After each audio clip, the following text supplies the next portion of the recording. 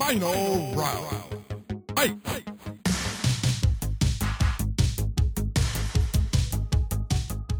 Hello, and welcome to this week's edition of. Well, it's not this week's edition. It is a new edition of the Jack. Well, no, it's not. It's not another Super Rad MMA podcast. It's a co-promotion we are doing with the wonderful gents over at Not Another Fight podcast to launch the new year, where we're going to give out the awards for both podcasts. But it will be a very diplomatic process, I believe. Well, let's hope so. Are we going to vote? I was about to say there's four of us here. So. Yeah.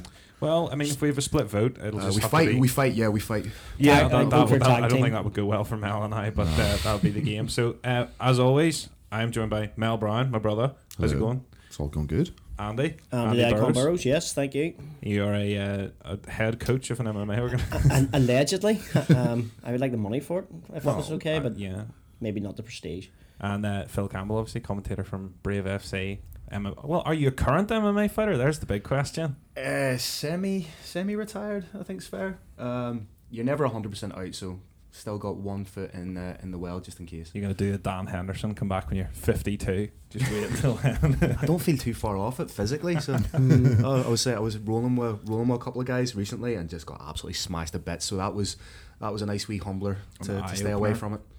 So we're just going to talk about, I think, mainly New Year awards. We did this last year, Andy. You joined us last year. Yes, that's right. But we decided obviously to co-promote this time. So just before we get into it, anybody that listens to the Super Rad MMA Show that hasn't listened to your show, where can they find it? We can find on the socials, apparently. That is a real thing. And I heard it on TV the other day. It's definitely real. On Instagram at Not Another Fightcast, and on Facebook as well at Not Another Fightcast. Okay. And anybody from the Not Another Fightcast crew that hasn't listened to our podcast, you find us at Super Rad MMA on Twitter.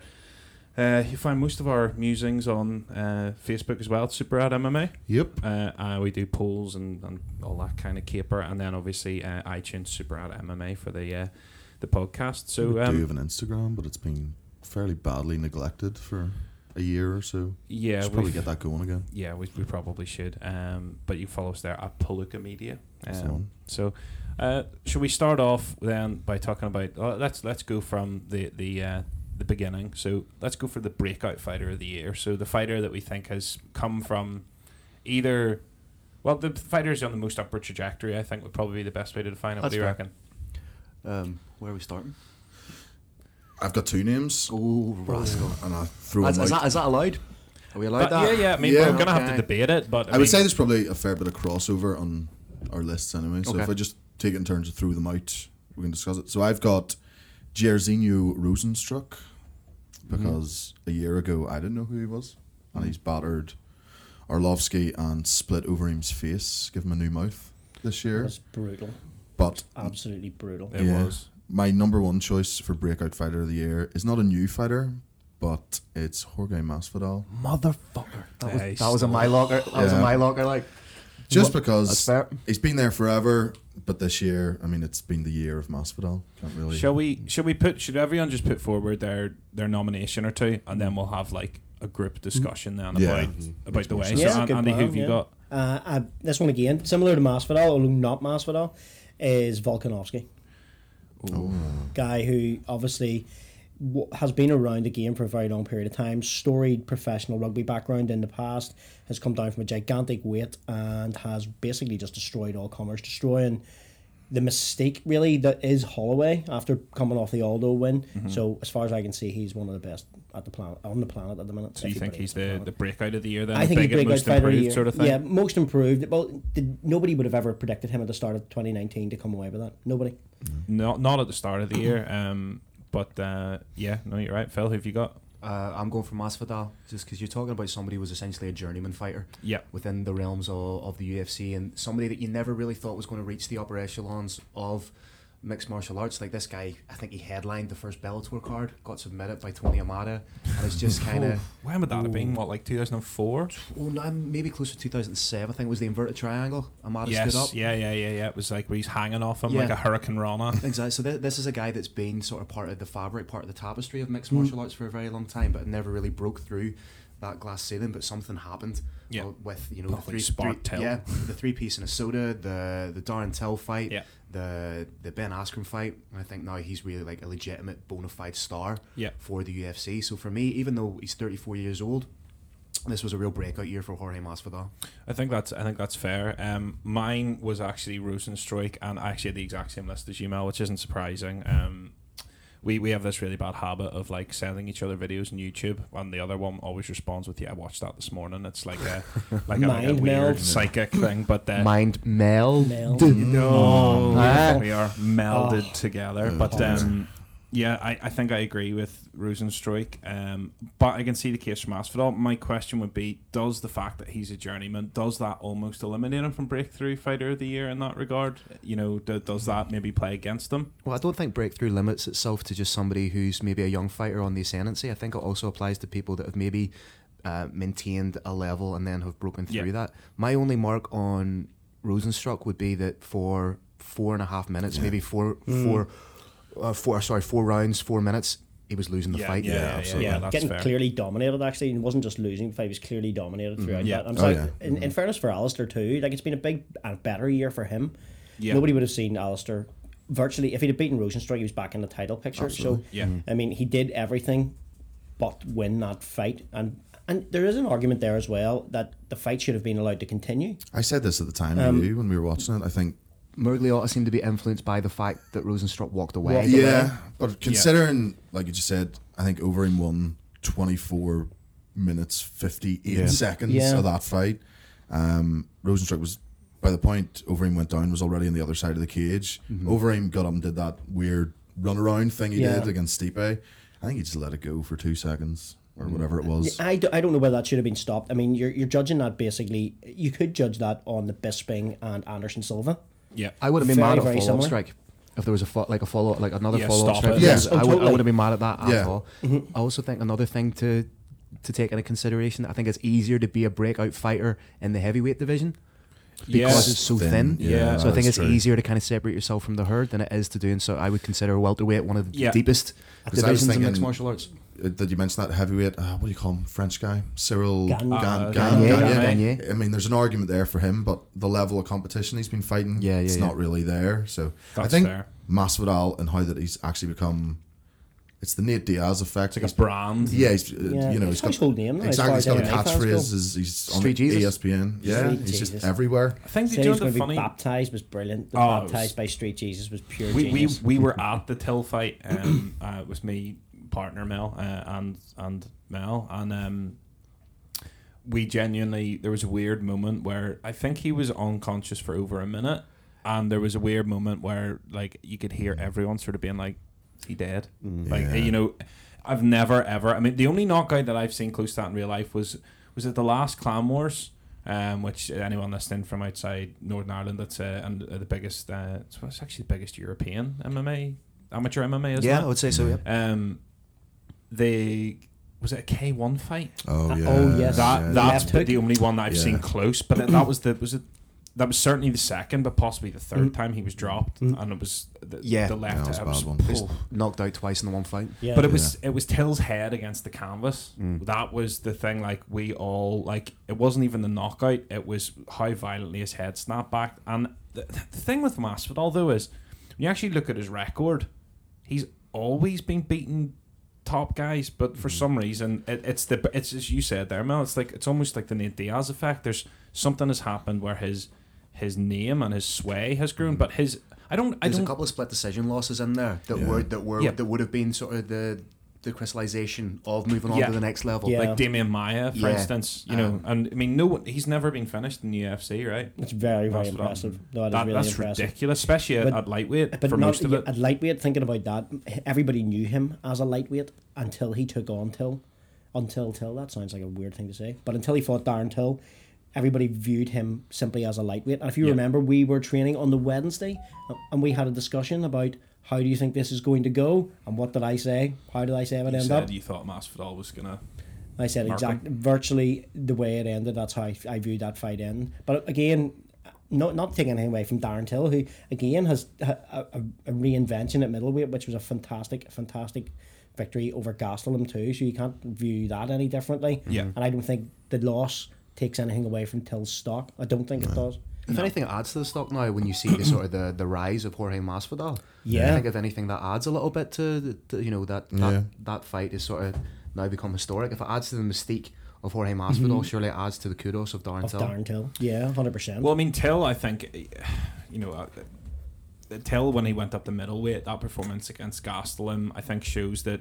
And we've had this theory. I mean, we've had a podcast now for a year, something like that, something in and around that, and I've had a theory about weight cutting forever. It's not a new theory. It's something that many people believe. But I've always wondered how many guys there are out there who are cutting so much weight that if they just went one above, they'd be better. There are occasions where you don't see that. There are occasions where like someone like Weidman, Rockhold. Yeah.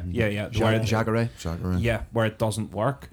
But I think there are guys like, I mean, you see the Till's a prime example. They're great at middleweight. Masvidal's a prime example. Masvidal's another one. But there's been a ton of guys, and he's another one to add to the list of people that just seem to be better at their natural weight. I mean, you could probably put forward an argument that Diaz more recently at welterweight has, okay, granted the Masvidal raping wasn't a great example of that, but you can put forward an argument that's the case. But beating Till, Cerrone's another guy, yeah. I mean, that's a really good example. Yeah, but there's a lot of guys now, even Felder's fought at welterweight as well recently, hasn't he?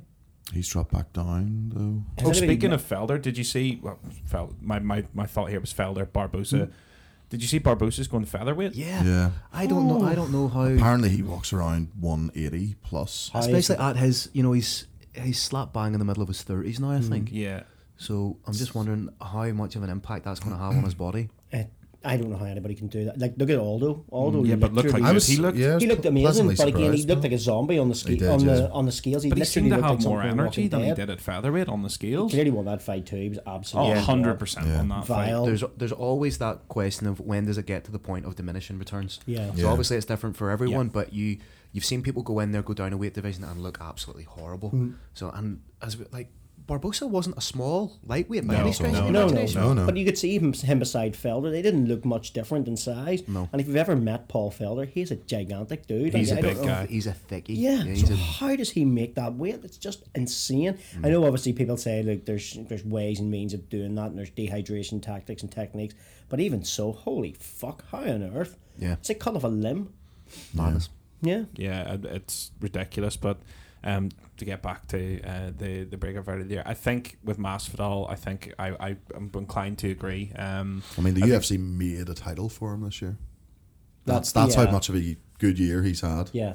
And there seems to be a collision course with Conor down the line, which will be massive pay-per-view, regardless of how you think about the actual fight. I think that's what the UFC are banking on. They want Conor to commit. I think the blueprint for the UFC with Conor is Conor comes back, beats Cerrone, fights Masvidal, and then fights Khabib, then fights Diaz. Trilogy fight. Yeah, I just don't see it. I don't think the Khabib fights. I don't think it sells. Like the idea of it, because it was so one-sided. I don't think you can make even the most hardcore of Conor fans. It's not a fight I want personally. It's not a fight I want to see. As an MMA fight. I think the issue is Conor does.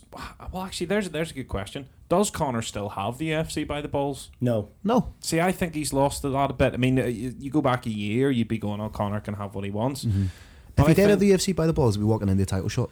He would, and plus, not only that, there would be more of Conor media, and has been no Conor media for this. I think that's a good thing for Conor. I think it's a good thing for everybody. Considering how sour the media turned in the build-up of the Khabib fight, it's probably best not to do it either. Yeah, I mean, I think I can probably speak for the 99% of the public who watch mixed martial arts, whether you be a casual fan or a hardcore fan. You just elected yourself, have you? Yep. I just what? Elected yourself to speak for 99%? Okay, right. As we were talking about democracy earlier on, this has now become some sort of totalitarianistic regime where I am now the de facto leader and voice of the oppressed people. Voice of the people. So I think most people would rather, me included, teabag my man vegetables into a pot of boiling oil than watch that shit show that is a McGregor media tour. Circus. Circus. Yeah. Fucking bullshit. Where he was, I was going to say borderline, but he wasn't borderline. He was completely racist and he was horrible to Khabib. Yeah. And he did all these other vile things that virtually every other opponent that he's faced. And I think that that's turned the public off him. He's an undeniable super athlete. There's no other way around that. He is, and what people talk about this knockout power, I'm saying it doesn't exist before, and it doesn't. It certainly doesn't seem to outside of 145. Well, I mean, and in one case. Yeah, and in at one 55, case. yeah, but the problem with that is Alvarez, he's tough as fuck, but he also gets hit, and gets dropped. Might be chinny. Yeah. And on top of that as well, you have to, for me, I actually just by chance rewatched that fight this morning. It just came on the YouTube, and I rewatched it, and that wasn't power that did that. It was that overwhelming was accuracy and continuous. Like, I mean, it took him 2 rounds to wear him down, and I think they had him down like 6 times in those 2 rounds. And you can't, exactly. You know, and this is after what I said about Conor there. I'm not doubting his fighting ability, and I just do not want to watch that garbage again. And I don't think any real MMA fan wants to watch that shit again, because it cheapens the sport, and people will describe it then just as being some sort of, they'll use the term circus, and that's what it is. Like, it's like some shitty circus where you're like teasing a bear and people are getting fucking angry with it. It surprised me to see him go down the route of religion, obviously just because of where he's from. You know, I mean, where we are in Northern Ireland or Ireland, whatever you want to call it, you know, there's obviously such a history of sectarianism in the country. You would think that, even though, granted, in Dublin it probably isn't as big an issue as it is here. Well, certainly not now, but maybe back a few years it would have been. But it did surprise me to see Conor go after religion at the time, just for that reason, because you're kind of thinking to yourself, it's like, you should really know better. Like, you should know what that can do to people, to society, to culture. You know, it whipped up an awful lot of fans into virtual like frenzies, and it was unfair. Even that Khabib didn't have the belt put on him in the ring because of the fear of violence, of crowd disorder. And for somebody to go that far, I'm sure there has been discussions behind the scenes from the UFC and Conor about his return, and the fact that he can't really do that again. I don't think there has. I don't think there would be. I think when that was kicking off, the McGregor Circus and Roadshow was kicking off, I'm pretty sure that they were sitting behind, rubbing their hands together, knowing that this was going to make money. Yeah, because it's perfect for them, because they can be like, they're independent contractors. And now the lines are getting blurred. Now the lines are getting blurred in the UFC, in the WME, IMG era of sports entertainment. Totally, yeah. And I think Conor fits that mold perfectly for them. I think Conor started it. I wouldn't be surprised if they were kind of nudging Conor into going down that road. Yeah. I mean, they definitely have nudged Cejudo into that road, and they have undoubtedly pushed Covington, who was a very respectful guy, into this strange, like, heel character, which I'm going to be frankly honest with you, I think is fucking brilliant. I love it. But you see, that's the thing. When Conor says it, Conor means it. Conor's perhaps guilty of living his gimmick now. To fall into that realm of speaking in pro wrestling terms. Said that he's become his own caricature. He's living the gimmick. He's fucking keeping it kayfabe. But we can tell it's almost it's a wink and a nod with Cejudo. It's a wink and a nod with Covington. If you think that they are those people, you're a fucking idiot. If you dislike Kobe Covington because of the way he's like Make America Great Again, if you genuinely dislike him purely because of that, you're a fucking idiot. Oh, you're a full mark. You know, he's got you by the balls. Yeah. But I genuinely think the distinction between Conor and the other more gimmick oriented fighters is, it's not a gimmick with Conor. No. He's bought into it 100%. He's all in on this. If he what he says he means, and he'll go to war on that. That's Conor's last stand. Yeah. I think that distinction needs to be made. I think that's 100% certain, and I think that also will be one of the main reasons why I don't think there has been this media circus behind him this time. I just don't think people are, as you said, they're blurring the lines now between, is it sports entertainment or is it a real legitimate fight? We know the legitimacy of the sport inside the octagon, but outside of that now, they're trying to... I think they're going to have to dial that back. I do think they're going to have to dial that back, or the lines are going to get further and further blurred. Then you run... If you dial that back, you run... And I'm not in favour of it by any stretch of the imagination. It fucking makes my skin crawl. But you run the risk of then alienating those fans who've only come on as part of the modern era. And at a time when I think the UFC is struggling for fandom, because there's no real... As we say, we're talking about breakout fighter, not breakout star. At the minute, there are no real money in the bank stars apart from Conor McGregor. Jon Jones, maybe. It'd be really interesting to see how the actual pay-per-view sales of this go, because we're 2 weeks away from it. Well, that's another interesting point because it's pay-per-view on BT Sport. Yeah. So I don't know how the numbers are going to be affected by that. Well, I mean, for us, I've said this, and I don't care if the NS fucking A are listening to this. I refuse to pay for a UFC card where we live purely because we have to stay up until. I mean, well, we went to me and my partner went up to Mel's house to watch the Usman Covington card, and we didn't get back to here until 8 o'clock in the morning. Yeah. You know, like, I'm sorry, but paying for BT Sport's one thing, but I'm not paying a membership on top of that. 30 quid for the privilege of staying up. Not a mission. Not a mission. And I think the UFC, this is where Bellator have been really smart with what they're doing in Europe. And Brave to an extent too. Targeting the places that the UFC just clearly don't really give a shit about. Yeah. Go to the Middle East, go to Europe, go to the Eastern Bloc, go to all these places that the UFC are like, oh, we'll give them a wee pity card. Create territories. Yeah. Granted, one of the good things is the UFC London. They've obviously got the Edwards and Woodley fight. Looks like it's confirmed. Yeah, but there's nothing confirmed with that yet. And if they did confirm that, it would probably tip me to wanting to go to that. Yeah, I mean, that's a proper card. Now, granted, we did get Masvidal Till. That card that we went to in London last year was one of those cards, and you get this, and you will all agree with this. Sometimes a card on paper is garbage, and you watch it, and it turns out to be brilliant. Yeah. And many times the other way around. This was a card that on paper was okay. It wasn't great. It wasn't terrible. It was okay. The main card was decent, but not great. But it turned out that the whole fucking event was amazing. Yeah. All of the fights were brilliant, and it is good to see that the UFC are prepared to, in London, put on an event as big as Woodley and Edwards. But you do see, you get, look at the Belfast cards we've had over the years. In fairness, the last Belfast card has aged well. But only aged well. Yeah, it's aged well, but at the time there was a bunch of names on that card, and you're like, yeah. But now you look back and like, oh, saw Kevin Lee fight, and Volkov, and everything. So Musasi, Cub Swanson was supposed to fight at it, but got no, it was Ian McCall, but he got sick. Yeah. Like that now in hindsight, that's a cool name. Uncle Creepy, best nickname in MMA. It may just be nostalgia, but I still look back on UFC 72 with a greater fondness and can probably name more fighters off UFC 72. So Forrest Griffin, Hector Ramirez, Sick Dog Ramirez. Rich Franklin fought Yushin Okami in the main event. That's a great fight. Yeah, I remember that the other day. The best fight I've ever seen, and it's still one of my favourite fights, is Clay Guida and Tyson Griffin. That was and not only that, it went to the wrong guy. It was a robbery, yeah. It was a complete robbery. We were talking, yeah. I mean, you talked about Tyson Griffin the other day. Like, what happened to that guy? He is now a nutritionist. Is he? Yeah, he's now he works as a nutritionist for a lot of the guys in the UFC. So I think he's one of those guys who fashioned a career outside of the sport, but with still staying within the confines of the exercise industry, which is good to see. And I think I actually remember meeting Tyson Griffin leading up to that in the gym because we got a couple of free tickets. Like 5'4" or something, wasn't he? Tiny is, like, for me to say somebody small is a bit of a stretch, but he had fucking enormous legs. His legs were literally gigantic, and I was like, holy shit, this guy's a powerhouse. But I thought he lost that fight convincing. He was taken down repeatedly, time after time, and then for some reason got the decision. Do you think that 2007?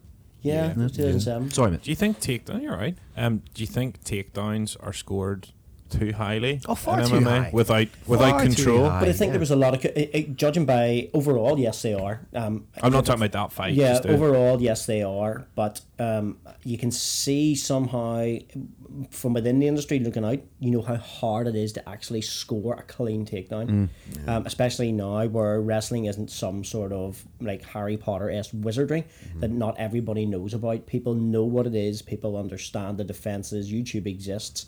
So I think now it's a more difficult skill to get a clean takedown. Do you think that they should take an almost wrestling-esque, like as in Olympic wrestling or amateur wrestling? Do you think that they should take an approach in MMA where it's almost like you have to pin them not pin them, but you know what I mean? Like there should be a period of, they've had 5 seconds there where they've productivity to it. Control, if nothing else. So a takedown by itself, if the other guy springs back up, it should almost be negated by the fact they get up. Bas Ritten's been saying that for years, and I agree with him. It's what you do with the takedown. It's not initially getting the takedown, but like if somebody springs right back up again, that's the takedown null and void. Yeah. If there's inactivity for a period of I don't know, as you say, 5 seconds, stand the fighters back up again, and the takedown doesn't score as heavily. Because there have been fights where I've watched and maybe somebody's piecing another guy up on the feet, but the other guy scores 3 takedowns. He wins the round. You know, there's a disparity there. Especially if a fighter knows, like I've seen fights where it's a really close round, and a guy knows if there's 30 seconds here, I score the takedown, I win the round.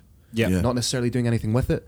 And don't get me wrong, takedowns are integral, but I think there's too much of an emphasis placed upon them in modern mixed martial arts. You're seeing a lot of that now in Brazilian Jiu-Jitsu as well, where you're seeing guys like Keenan, Cornelius, and like other guys doing this, like a point scoring system, like a little loop you can do. You know, if you take this sweep and then you go from here to this to this to this, and then you've got 18 points or whatever.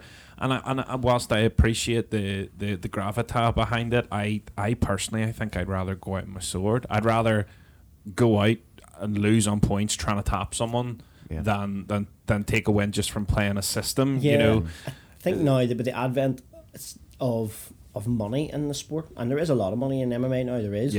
I think people aren't as willing to risk because there's the risk and reward is such. There is such a disparity between risk and reward. You take a big risk and you get 0 reward, but you might take a minimal risk, i.e. sitting in somebody's guard, just pounding away for 15 minutes conceivably, and you will get a higher reward. Because and John Fitch made a career out of it. Up until obviously losing very controversially to McDonald. Again, that was a very, very close fight, really close fight. I had him winning though. So did I. I think he did win. But again, you're not going to throw away your, if you want, exciting champion for somebody who really is pretty much of a lay and pray 42-year-old wrestler. But it goes to show you that the advantage that wrestling gives you, you know, is tremendous. Because I think you're seeing this more now as Brazilian Jiu-Jitsu is developing into its own sort of thing, just as much as being a part of MMA. You know, I still think with powerful wrestling, you can negate a lot shy of someone like Damian Maia or someone like Rand that. Hall, Damian Maia, the guys who are complete. Incidentally, Rand Hall, holy shit, the guy's a fucking wizard. But apart from those guys, you can dictate a certain portion of where the fight takes place. And I think if you're able to do that, that's what's given the control and then eventually given the win. That's why, as we discussed there, if a takedown isn't completed or it's just a flash in the pan takedown and back hits a mat and you're straight back up, it shouldn't really count as much. I don't think it should count as much. Yeah, no, I agree with that. I think we're probably all in agreement then that it's Jorge Masvidal for the breakout fighter of the year. That guy. Sure, he'll be over the moon. Speaking of wrestling, well, you say that, but last year Paul Craig actually thanked us for his award. So, granted, not quite as popular as Masvidal, but or as elusive it would seem. Incidentally, Paul Craig has had a fucking great year too. His last win over male favourite Shogun. The draw. It was a draw. No win there. A moral victory. A massive moral victory in Brazil. I think they missed the shot. Just the rerun on it. Booked him for London, but I forget who he's against. You told me, and it's back not, down again. It's down a level. It's mid card, is it? Yeah, mid card level. I mean, Paul Craig's been an interesting one because I think the phrase that we used last year was just constantly finding ways to snatch, victory from the jaws of defeat, and he's just consistently found ways to do it. And Widely entertaining. It's crazy because he's either going to get killed or he's going to tap someone with something outrageous in the dying seconds of a fight. And he seemed to triangle 10 seconds to go. Smash. Well, that was the one. It was the Anklev sub that he got it for last year. So you never know. We might actually manage to get Jorge from this. He might appreciate it. It's probably the biggest award of his career, surely. I would imagine so. A bit more prestigious than the BMF title. Well, probably means more, to be fair. Yeah. By the way, just quick question on that. Anyone interested in seeing the BMF title reappear? No. I wasn't interested in the first place. Neither was I until I saw it. I have literally no fucking interest in it. I think it delegitimizes the integrity of the sport. It delegitimized yes, it brought eyes to it, but it delegitimized the integrity to that fight. I don't know how anybody kept a straight fucking face putting that belt on. Silly. I think they kept a straight face simply because of the massive amounts of money that it generated. But it was unnecessary. It was unnecessary. If you're Kamaru Usman, you must have been furious. Because that's your division. Yeah, but again, I'm not against it, but I don't think it should re-emerge as an actual belt. No. Prediction for this year, it does. I think it will. Of course it will. Conor and Masvidal for that title, because they're already talking about it. You have Dana coming out, oh, Conor wants that title. Like, really? Yeah, I know. That's what scares me, is because when Dana's like you know, you can always tell when he's bullshitting. And we're going to live in a world. So it's usually when he's talking. Yeah. We're going to live in a world where that's defended. Yeah, and it's also marketable. Do you know? Like, I'm surprised the UFC haven't put it on their website as, you know, buy your own BMF belt. Buy the plastic BMF belt. I tell you who'd buy one of those. Amount of money to be made on it. I know exactly who would buy one of those. Jeff Hall would have Jeff Hall would have one up in his bar in his back garden. To keep his trousers up. This thing, 100% he would. And do you know what? Because it's Jeff, I wouldn't fucking begrudge him. No, he's the loveliest man in the world. Judging by incidentally by his last 2 fights in Clan Wars last year, fucking hell. Yeah. Oh wait, do you know what? Fuck it. Let's speak to Paul McLaughlin. Let's get the BMF for Clan Wars. Let's fucking do it. I can't wait to commentate on that. Yeah, it sounds like it. Somebody plays a soundbite of this fucking cheaping system. Ladies and gentlemen, welcome along to Clan Wars 40 with the most prestigious title in all of mixed martial arts. Just shilling. I want to see more heavyweight fights in Clan Wars, which I obviously know is difficult because of the matchmaking process in Ireland and Northern Ireland. But I like your man Jules is gonna like Jules Vertus. He is the same as what we just talked about with Paul Craig. He has been waiting for a loss. I've been watching him, and he is a guy that is getting by on just sheer like windmilling. It's crazy. Fair play to him, because if it works, it works. He does have crazy power, and not only that, he looks fucking terrifying. If you hadn't seen him fight before and you weren't, let's just say, involved in the machinations of the sport, you would be pretty much terrified of that guy. You know, as a heavyweight, you would be pretty much pissing yourself. Do you know what surprised me? I'll not give it away because I don't feel it's right. But whenever he weighed in at the last fight, we were standing sort of, you know, we're both 100 plus kilos, so we were sort of like, I wonder what he weighs, and he was actually lighter than I thought. It surprised me actually. That's a guy that could, from what he weighed, easily make it down to light heavyweight. Yeah. I don't know what the motivation would be. Why, if you're him, why would you cut weight to do it? But a pro, that guy, you know, if he were to go pro down the line, I think he could easily do it. I think actually, would he ascend quicker at heavyweight because it's a thinner division if he went pro? Yeah, I think that's you're right. That's fair. But I think that at heavyweight, you know, you're right. You can ascend to pro a lot quicker, because we were talking about this actually with Mel, and I think it was you, Andy, had said, like, if you're to get 3 wins in Clan Wars, one of the big organisations will come knocking. You know, like it's just a sheer numbers game. There isn't enough of them. Enough heavyweights in Ireland. I mean, there isn't enough Irish homegrown heavyweights either. You might get people who are from other European countries who come and now made their home here, and they might be a heavyweight. Big Mendigas is a prime example. Classic example. Came with no combat sports experience. Came in, got himself a bit of a foundation, bit of a base. I think he had 2 fights at amateur before going pro. Yeah, and now he is in Team Cabot as well in Liverpool. Has he fought recently? Yes, he did. He beat your guy Mustard. I saw he beat him on a fight in which Henry Corrigan won their bantamweight title. That's right. He's firing out there. That's right. Yeah, it was Triple C. Tony Mustard's the most northern English name. Tony Mustard. Johnny Mustard in the library with a candle. Yeah. It's terrible to say. It's hard to take somebody serious. It's definitely. Mustard, but he's obviously quite a serious competitor, and you're not to be fucked around with. But it's just a name. Yeah, it's just unfortunate. It's funny actually, just thinking about Cabon and being at weigh-ins and stuff. Mel and I were down taking some photos at it was the Clan Wars weigh-in for Mickey and Kaelin. And we had a photo of Kaelin. Do you remember this? Hanging off the scale, like his heel off it, and was he doing a cheeky EDC? Was he? 100%. And we had the photo of it.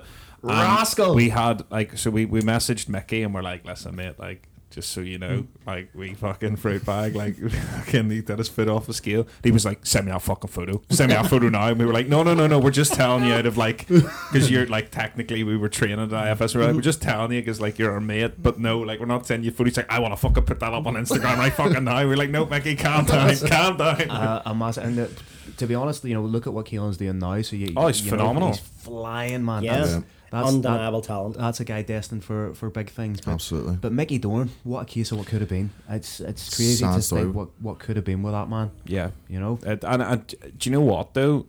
He seems to be taking it like in a stride. Like you know, anytime I see him on social media or anything, he seems to be doing really well. Those who don't know, Mickey was going to go pro for Bellator, and couldn't for health reasons. But you always joked about that, saying that like.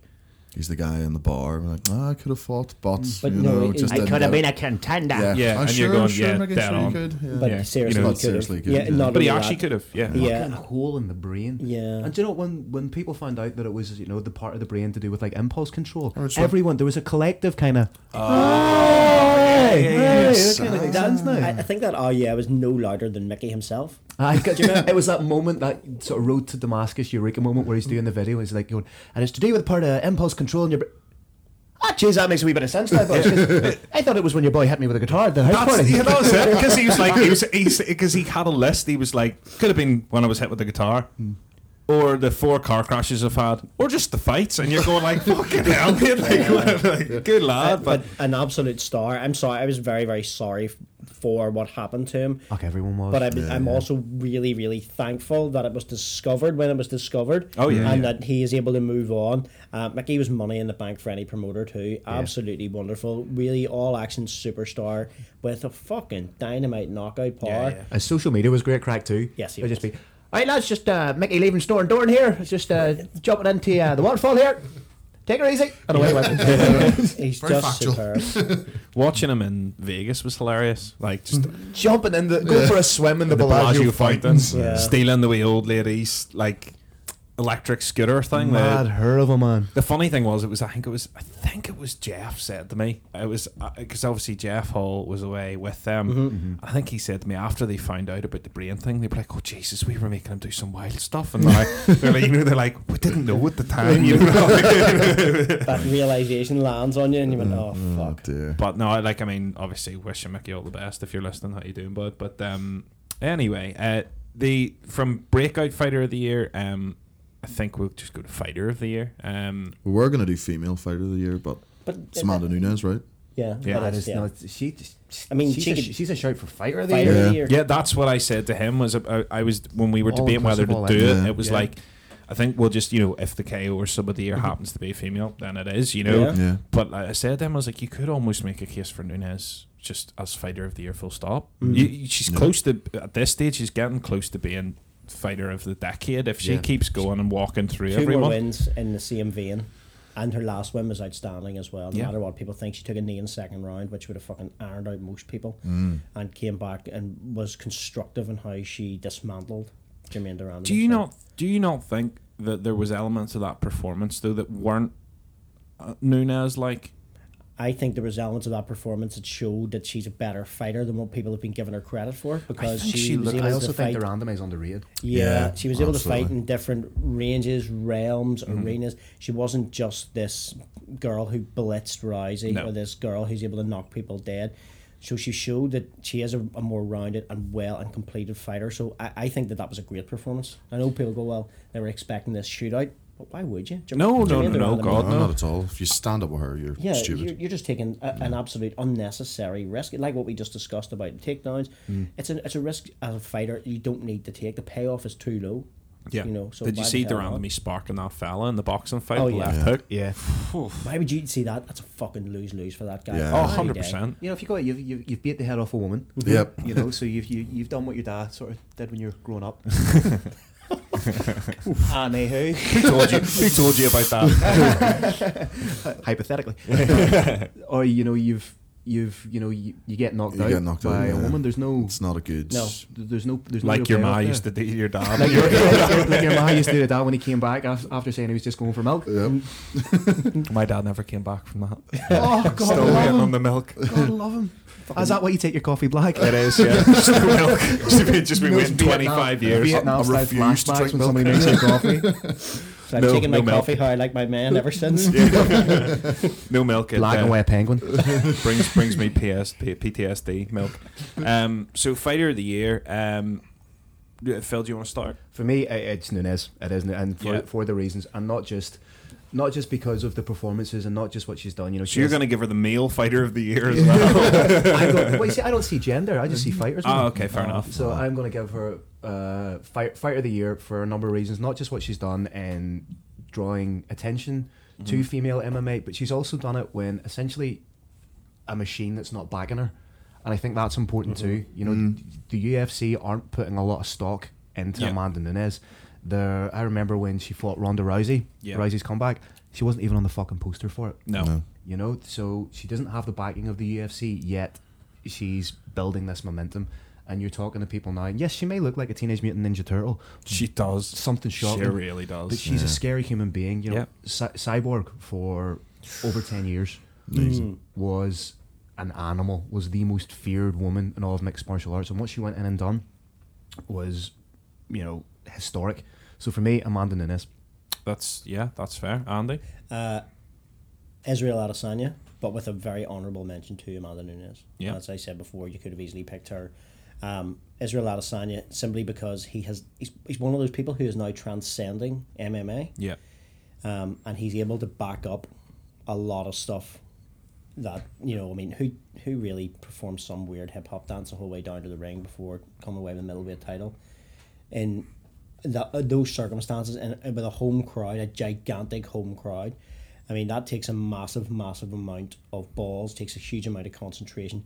I just think that, in essence, I think he's the new Anderson Silva, and I think as that, he's going to be close, if not close to fighter, if not the fighter of the year.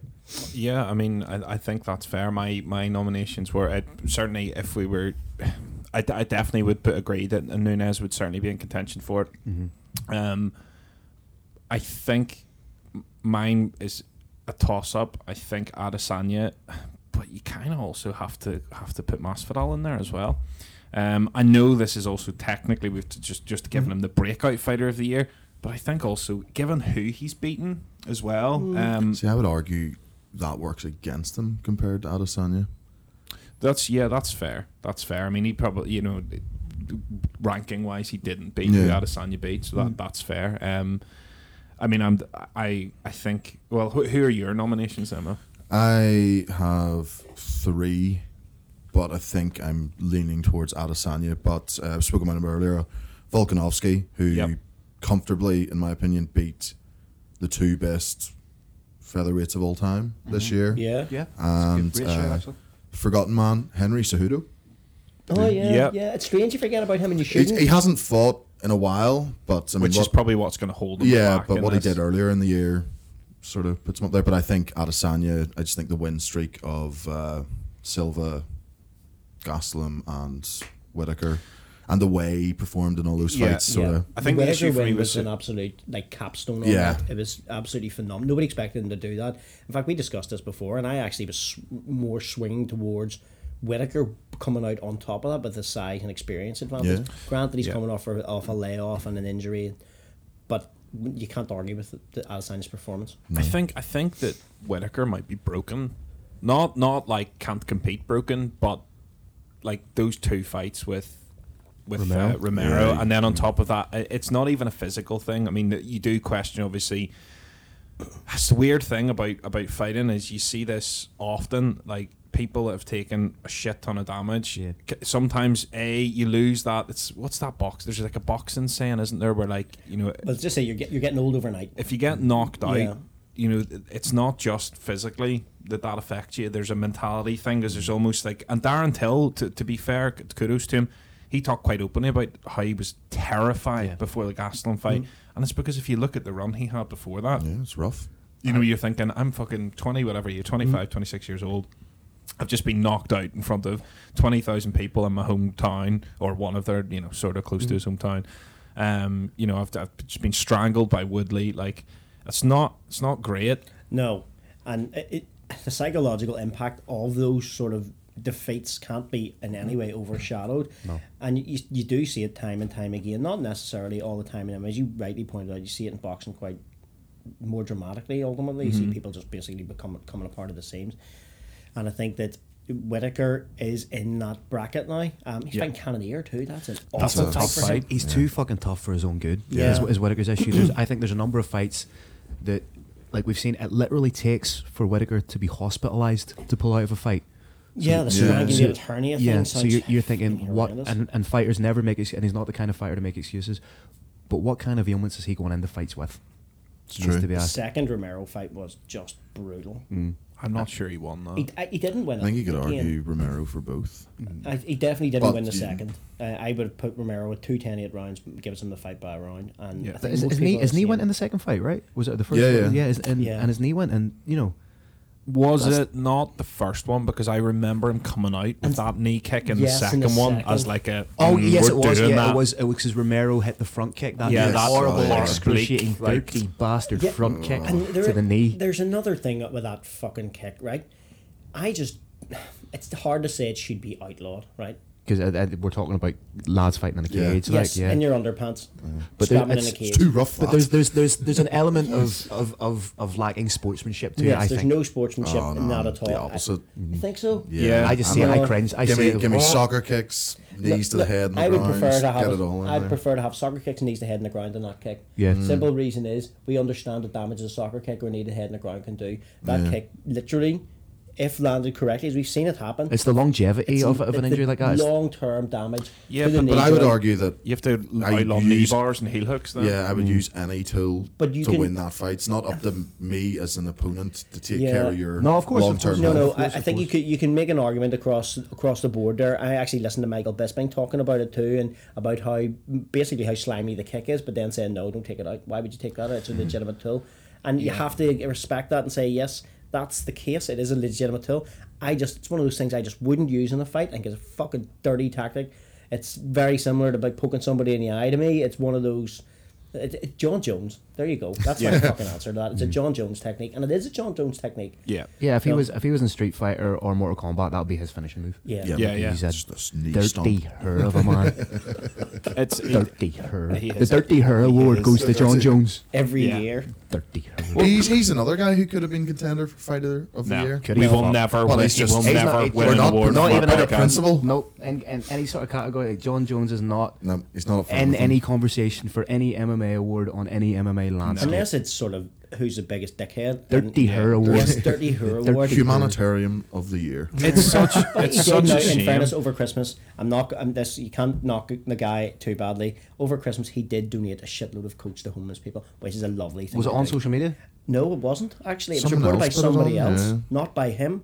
So Someone in he that knows. way, Yeah. even then, he didn't like go around picking up Jimmy the Ron homeless Jones. guy and is draping him in a fucking fur, sort of like flare fur coat. Yes.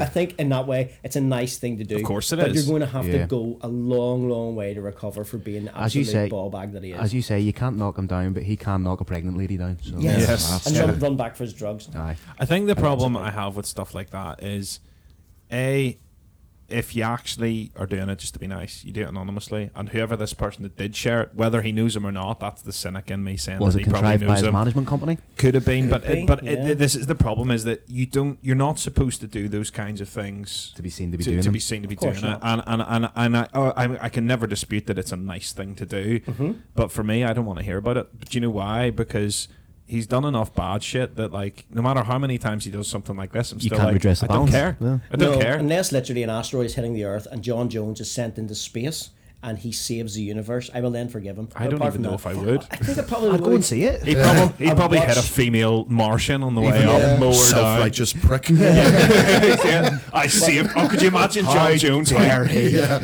I didn't ask him to save me. Imagine how he would behave if he literally saved the world. Insufferable. He would be. He's the one person you don't want. No. Unless it's like an Armageddon type deal, Yeah. where he has to go You down know you're with not- that ship. Yes. Like, But also, along with the same Christmas cheer, was Justin Gaethje paying off fines that people have in schools for meals. Did you see this? I saw that. So yeah, again, somebody else reported that on his behalf. He didn't report that. but I'm fine with that because he's not an asshole. Yes, he is. And he's a really nice person too. It's a similar vein. Although I'd imagine doling out a mink coat to some. I'm being facetious here. Giving a mink coat to a tramp. Probably would be. Probably would have been. Yeah, but see, as a tramp, I go through the fucking pockets because there's going to be weed in it. There's going to be coke in it. There's going to be money in them. Left you a wee bit of that sugar in there. Yeah. And there's going to be maybe a keys to a Bentley or something. And See- it's probably not his fucking coat. See, the thing that bothers me about that as well is it's like, see, if I have Jon Jones money, I'm not handing out a couple of coats. I'm building a homeless shelter or something. Well, Do you know what I mean? A coat factory in China. Yeah, but do you know what I mean? He's probably gone on AliExpress. Children need jobs, Andy. Children need jobs. Do you know what that coke game? Make China great again. Yeah. A friend of mine who I'll not name raised a really valid point to me one day that unfortunately showed way too much logic and no morals, and it put me in like one of those quandaries where he went, I have no problem with mass production in China, and he was like, see sweatshops, she's like, I'm sweet with them, and I was like, how the hell are you going to justify it to me? He says, think about it. He was like, when you get old, you lose your dexterity. He's like, I want clothes that have been stitched by hand by someone that's done nothing. Their bloody little nubby fingers just stitching, or they do nothing but that all day. He went, because they will not fall apart. He was like, take him down to your seamstress. I've only done that stitch 10 times. Might fall apart again. It's just an efficiency game for him. Yeah, I was kind of like, there's a weird form of backwards logic in this. I can never jump on board with the sweatshop ideas, but no. I can understand your point. Unfortunately, I can also see Jon Jones in a sort of like sweatshop owner role. Yeah, definitely. The like Cruella de Vil, the Jon Jones Institute of Working Children for children who work. Children. Yeah. Yes. Do you know who he reminds me of? Satan. No, in the holier than thou thing, Stormzy. Oh, flip! I'm a can of worms now. No. He. All right, we're all in now. Let's go. He started a charity for homeless people, but he only gives them money if they're black. Right now, that's not linked to Jon Jones, but what I mean is, it's this idea of, but I do so much for charity, and it's like, yeah, but sort of, and Jon Jones is the same kind of thing where it's like, you're not though. You're only doing it for the way that you want to do it, for the way it's perceived. Yeah. I didn't actually know that about Stormzy. I didn't know that at all. Yeah, to be honest, like he did get a lot of flack for it. I can understand it to an extent, because he's obviously trying to give back to. It's the same as, I think, and I could be wrong on this, but I'm nearly sure that he also pays for members of the black community in London to go to like Oxford and Cambridge and stuff, which is obviously a great thing to do. Well, yeah, but he's got a scholarship, I think. Yeah, that's but a great thing. I think that by definition, when you're excluding someone purely based on race, I think that it does border on. He'd say he got a wee bit too big for his boots. Yeah. Anybody get a bit big for his? No, just about got that reference. Sorry, lads. Is that one of the songs, Andy? One of the songs, right? Right. One of those on the radio. But it's this idea. Rap fellas on the wireless I've been hearing so much about. It's this idea that you can do something for charity, but it's sorry. Slow burner. Slow burner. I feel sorry because you're trying to keep us on a straight line here, man. You're all good. You're all good. But I think it's when you're trying to do something for charity, you don't say anything about it. And Stormzy's managed to get a lot of good press off that. Having said that, I don't dislike the fella. He seems to be a really good guy. I'm glad to see him pump money in the local community. Totally. That's a good thing. But it's the idea that, like, but I've given money to charity. There could be zero fault. How could you possibly confront me about giving money to charity? It's like, yeah, but when there's shady stuff around it. The problem is, it depends on what charity. You can give to a charity that, I don't know. Like Oxfam, who take 80% of it or something. Or, I don't know, drowns kittens. I don't know if there is such a charity, it shouldn't fucking exist. Or your second name could be Clinton and you're given to the Clinton fucking Foundation. Very, very true. That you seemingly own. Yeah. If your own name's in the foundation name, it's probably not a good sign. That's a sign you've made it, though. Yeah. Whenever I become extreme overlord of the universe, I will have a Burroughs Foundation. Yep. I totally will. So yeah, fighter of the year.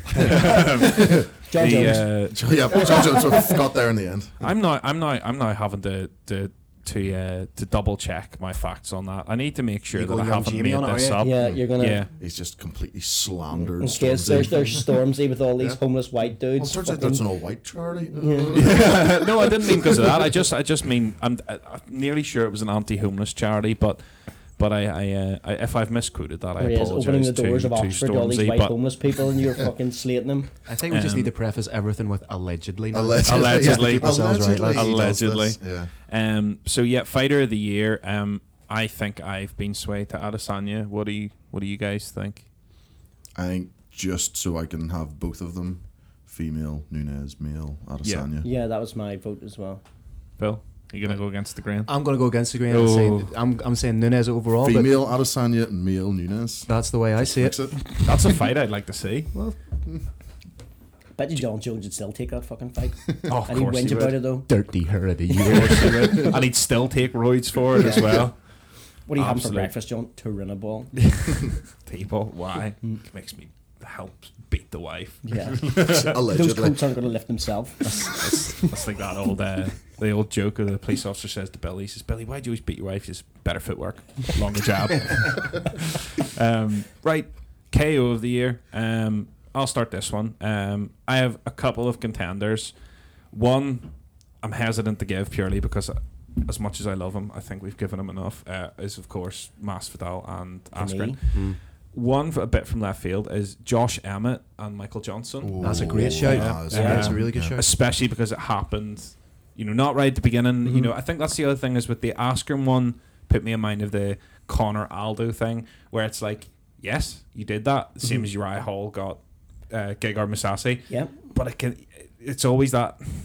I don't want to say luck because it's not luck. No, when that you wasn't throw luck it, when when you you saw throw him like that. practicing that But too. that, like, you're like, but what would have happened if you didn't manage to just bang and it's done, And I think with Emmett, you saw him face a bit of adversity because from what I remember, Johnson was actually doing a bit of work on him. Like, Yeah. He was. and it's just that big overhand. And the other one is Kevin Lee and Gregor Gillespie. Oh, that was a great. So those are my 3 nominations. I also have 3, and one of mine was Kevin Lee, so we've covered that. Pettis off the cage with Wonder Boy. Yes. And my knockout of the year was Lima and MVP. Swept the leg and caught him with the uppercut on the way down. You love that combo, the Dan Henderson. Oh, gets me going. Yeah.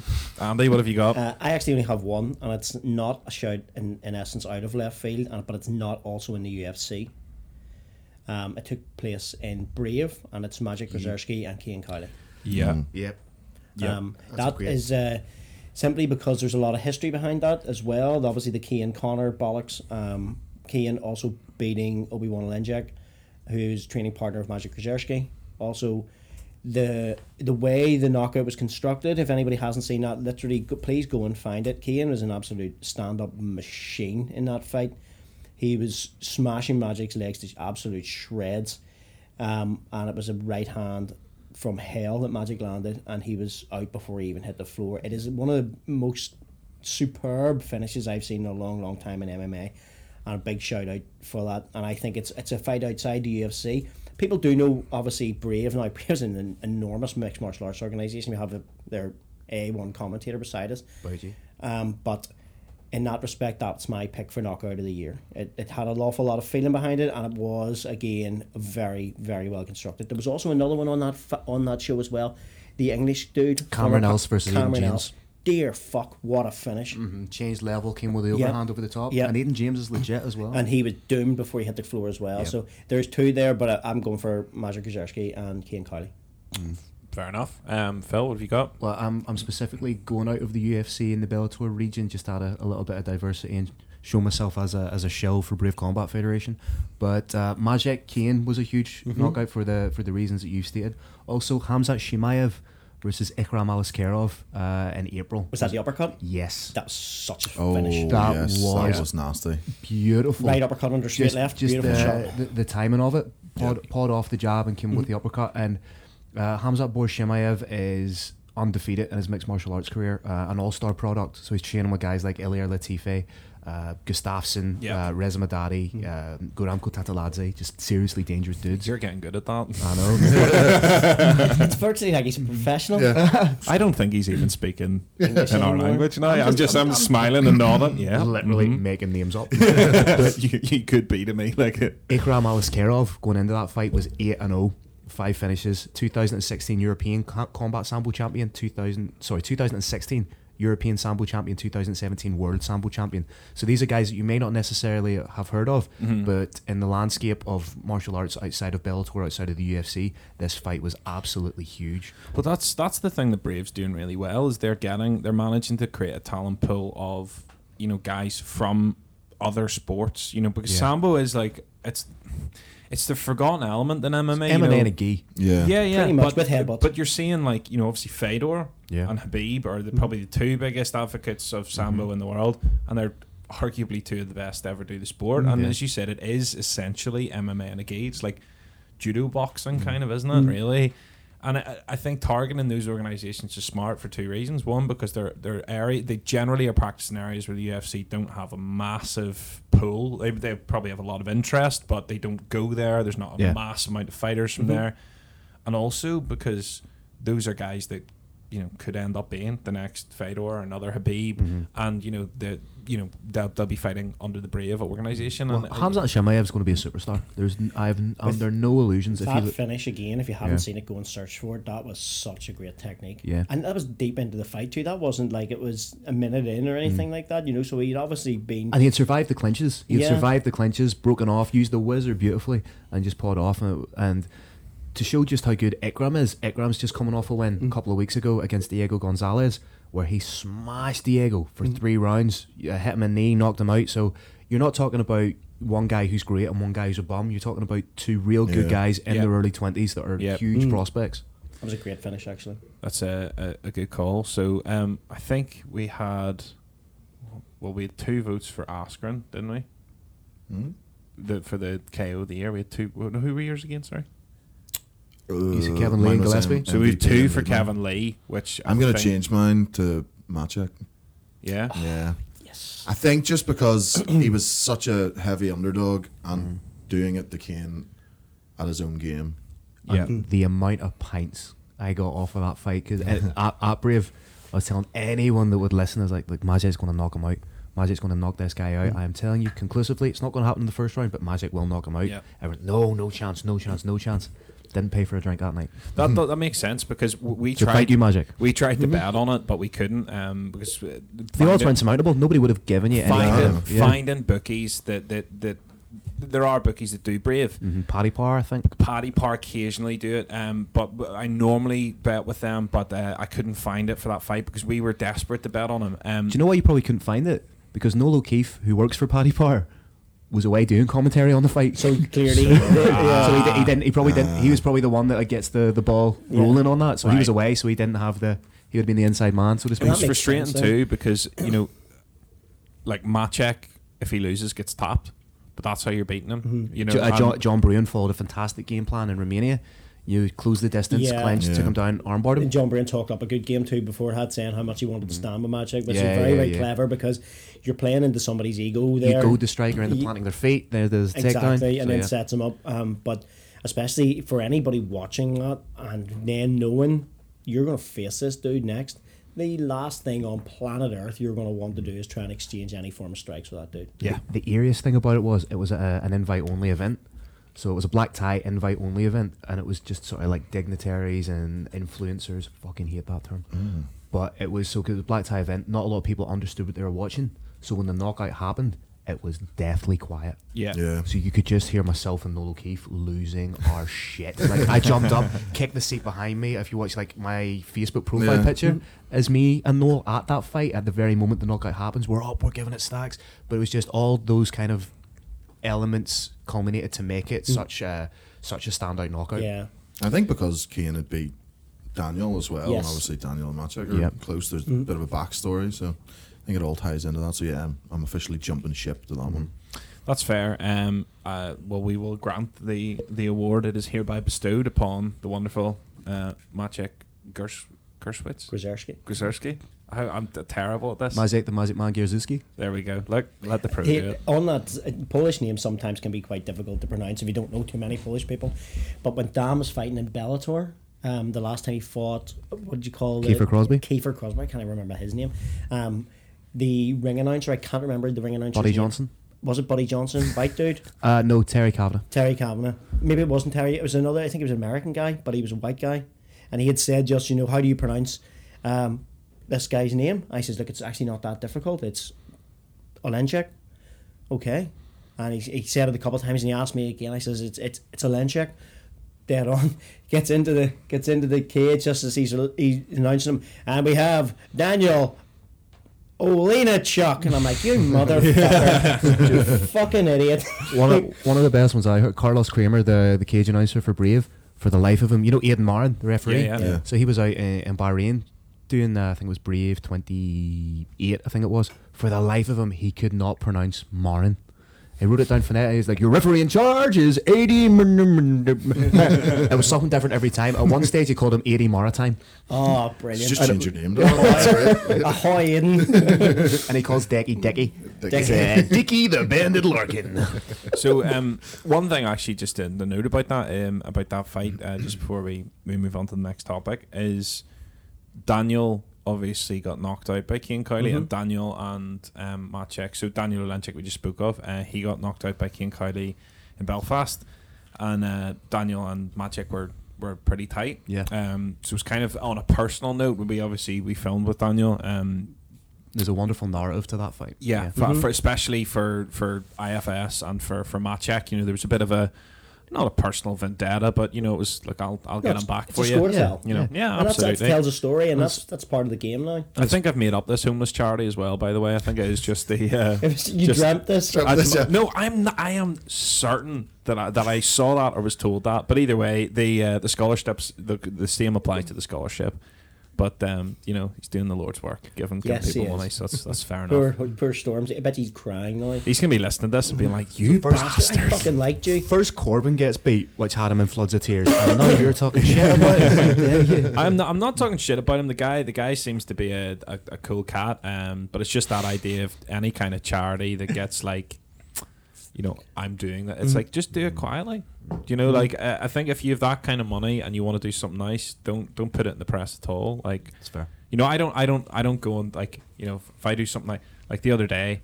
Well, I'm about to do it now. The other day when I was doing lovely things for lovely people. I'm not even say what it was, but the other day you were doing something. The other day I was doing something for a mate, and I didn't have to. Well, actually, no, I telling a lie. I sent them a picture of it. I sent them a picture of it.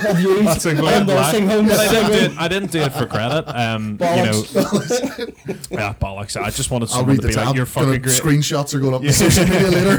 I basically built a guy who wanted just to display some records. He was like, "Oh, I'd like a little like record shelf thing." So I built him one and put it up for him and stuff. But like I didn't go on the social media and be like, this is what I built for my friend today. And you see people doing shit like that all the time. Yeah. Like a guy I know. Got wanker Stormzy in this fucking charity. Yeah, exactly. You mean the homeless one? Yes. Aye. Fucking bastard. Always up to no good. But like a friend of mine there posted on Facebook, not a friend, Facebook friend, an acquaintance. He posted being like, just helped a drunk man across the road. You're like, who fucking cares? High five. Just good. Good. What did you do? Press a fucking button? But it disgusts me that this is even in this world. Like, my missus did a YouTube video a while back talking about community for like when we were away in the van and like because there's a lot of like people doing that sort of van life stuff, and she was talking about how people generally are selfish these days, and like we were having a conversation with her parents the other day, and they were saying like, oh, and such had MS and her husband stuck by her, and I'm like, why is that something of note? Yeah. As opposed to pushing her out into the street and hoping that she'll fend for herself in the wild. She's got MS, best throw her in the bin, get another one, you take her back for a refund. We'll just take her down to the park and let her go, she'll be alright. I think there's a community of them now in the park, it'll be fine. Help an old man get something off the like shelf. Like the scene from White Fang, does he say, yeah! That's a deep cut there. Oh, she's stuck in her chair. On you go, yeah! Just out of the wheelbarrow. Don't look at me! If hell exists, I'm fucked, but I'm going to keep all you wankers a seat. It'll be warm, but your friends will be there, so you'll be fine. But yeah, that's one thing I will say is from taking part in the MMA community now is that most people. Just with that vision of the park and the chair. It's so fucking bad. You go back 6 months later, she's foraging for bellies. They're all askew. Having a fucking time for life. Roped you off a bit early. And you would only take her a couple of months to acclimatise. There she is. But get her back on track there, Jack. Come on, man. Yeah, no, we'll get back to it. No, don't rely on me. Fuck me. But yeah, I'm sort of lost it now. So people should be nicer. But what I've noticed about the MMA community is, I think a lot of people externally have this idea that I couldn't go to an MMA gym. Oh fuck no. People be rough and this and that and the other. And you go and it's like a bunch of people. And like, right lad, how you doing? Want a wee spar? A lot of normal humans. Yeah, but no one, because if anyone's a dick, they get a beat out of them. There's only one person in that gym who's been a dick to me, who on 3 occasions has decided when we were rolling that he'd start smashing down punches to my head. Once again, I am so sorry about that. No, but you're responsible for hitting me harder than I think I've ever been hit. Me? Yeah, but it was just clean. It wasn't like over, like you weren't being a dick or anything, but you caught me with an uppercut. I love because he being southpaw. I love a wee cheeky jab step. But you know what? I remember standing there, and you fucking biffed me, and it was clean as a whistle. And you were like, I sort of froze. And you were like, "You all right?" And I was like, "What the fuck is that? Where the hell did that come from?" See, a wee jab, step back, let them follow onto it. Yeah. Oh no, you fucking favorite. caught me clean. But it was one of those ones you weren't like, you didn't hit me hard in terms of like, not saying you were being rough or anything. You just caught me fucking clean as a whistle, like. And you got me the body shot once that I thought I was gonna. Yeah, you'll remember that fucking dropped me. Like I literally thought my insides were gonna fall out my anus. Like it was pretty horrific. Anyway, yeah, be nicer to people. People are generally pretty good, but that's the moral of the story. It's the moral of the story. Yeah. So incidentally, here Magic won the knockout of the year. Yes. Oh, yeah. Yeah. Well, Just to clarify. Just to clarify. Sub of the year. Andy, give us your nominations for Sub of the Year. The Sub of the Year, it is, I've just fucking forgotten the guy's name now. It was only a couple of months ago, or even a month ago, at a UFC event. And he Bryce pulled Mitchell? Up.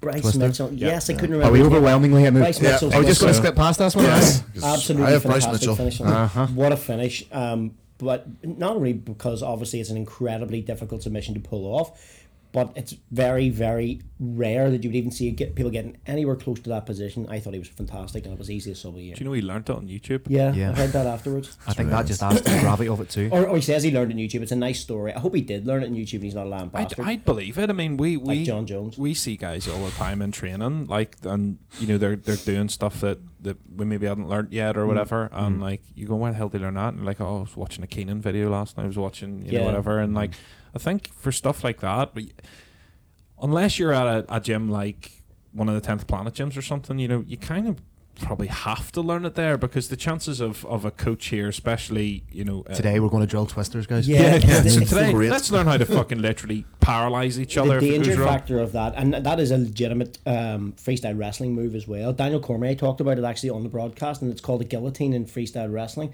And the idea with that is that it's a pain and control move that literally just forces the other person to put their shoulders on the mat, and that's it. Yeah. But with the jiu-jitsu element of that is that you keep the shoulders off the mat and you stretch the guy so badly that obviously it is a dangerous spine lock. Yeah. But you know it does cross barriers in that way too. It just proves how fucking difficult. I like that Bryce is. Mitchell. Seems to be a funny enough dude too. He was quite good on the mic afterwards. He was a kid split his ball bag. Yeah. Yes. Well, no, he didn't split it. He literally he was around a drill. Yeah, he was fucking. What the fuck he was was he on a doing? ladder. I know what he was doing. This is the weird thing. Lying, drill, Willie. lying, that's So what he's doing. He was on a ladder putting, I think, there's a video on YouTube and he actually like talks you through it. It's like one of those terrible like 80s, you know, this is how this man fell on a knife in his kitchen, you know, like dramatic recreation. I think he's just a fucking pervert. He's just into some weird shit, just drilling down his japs.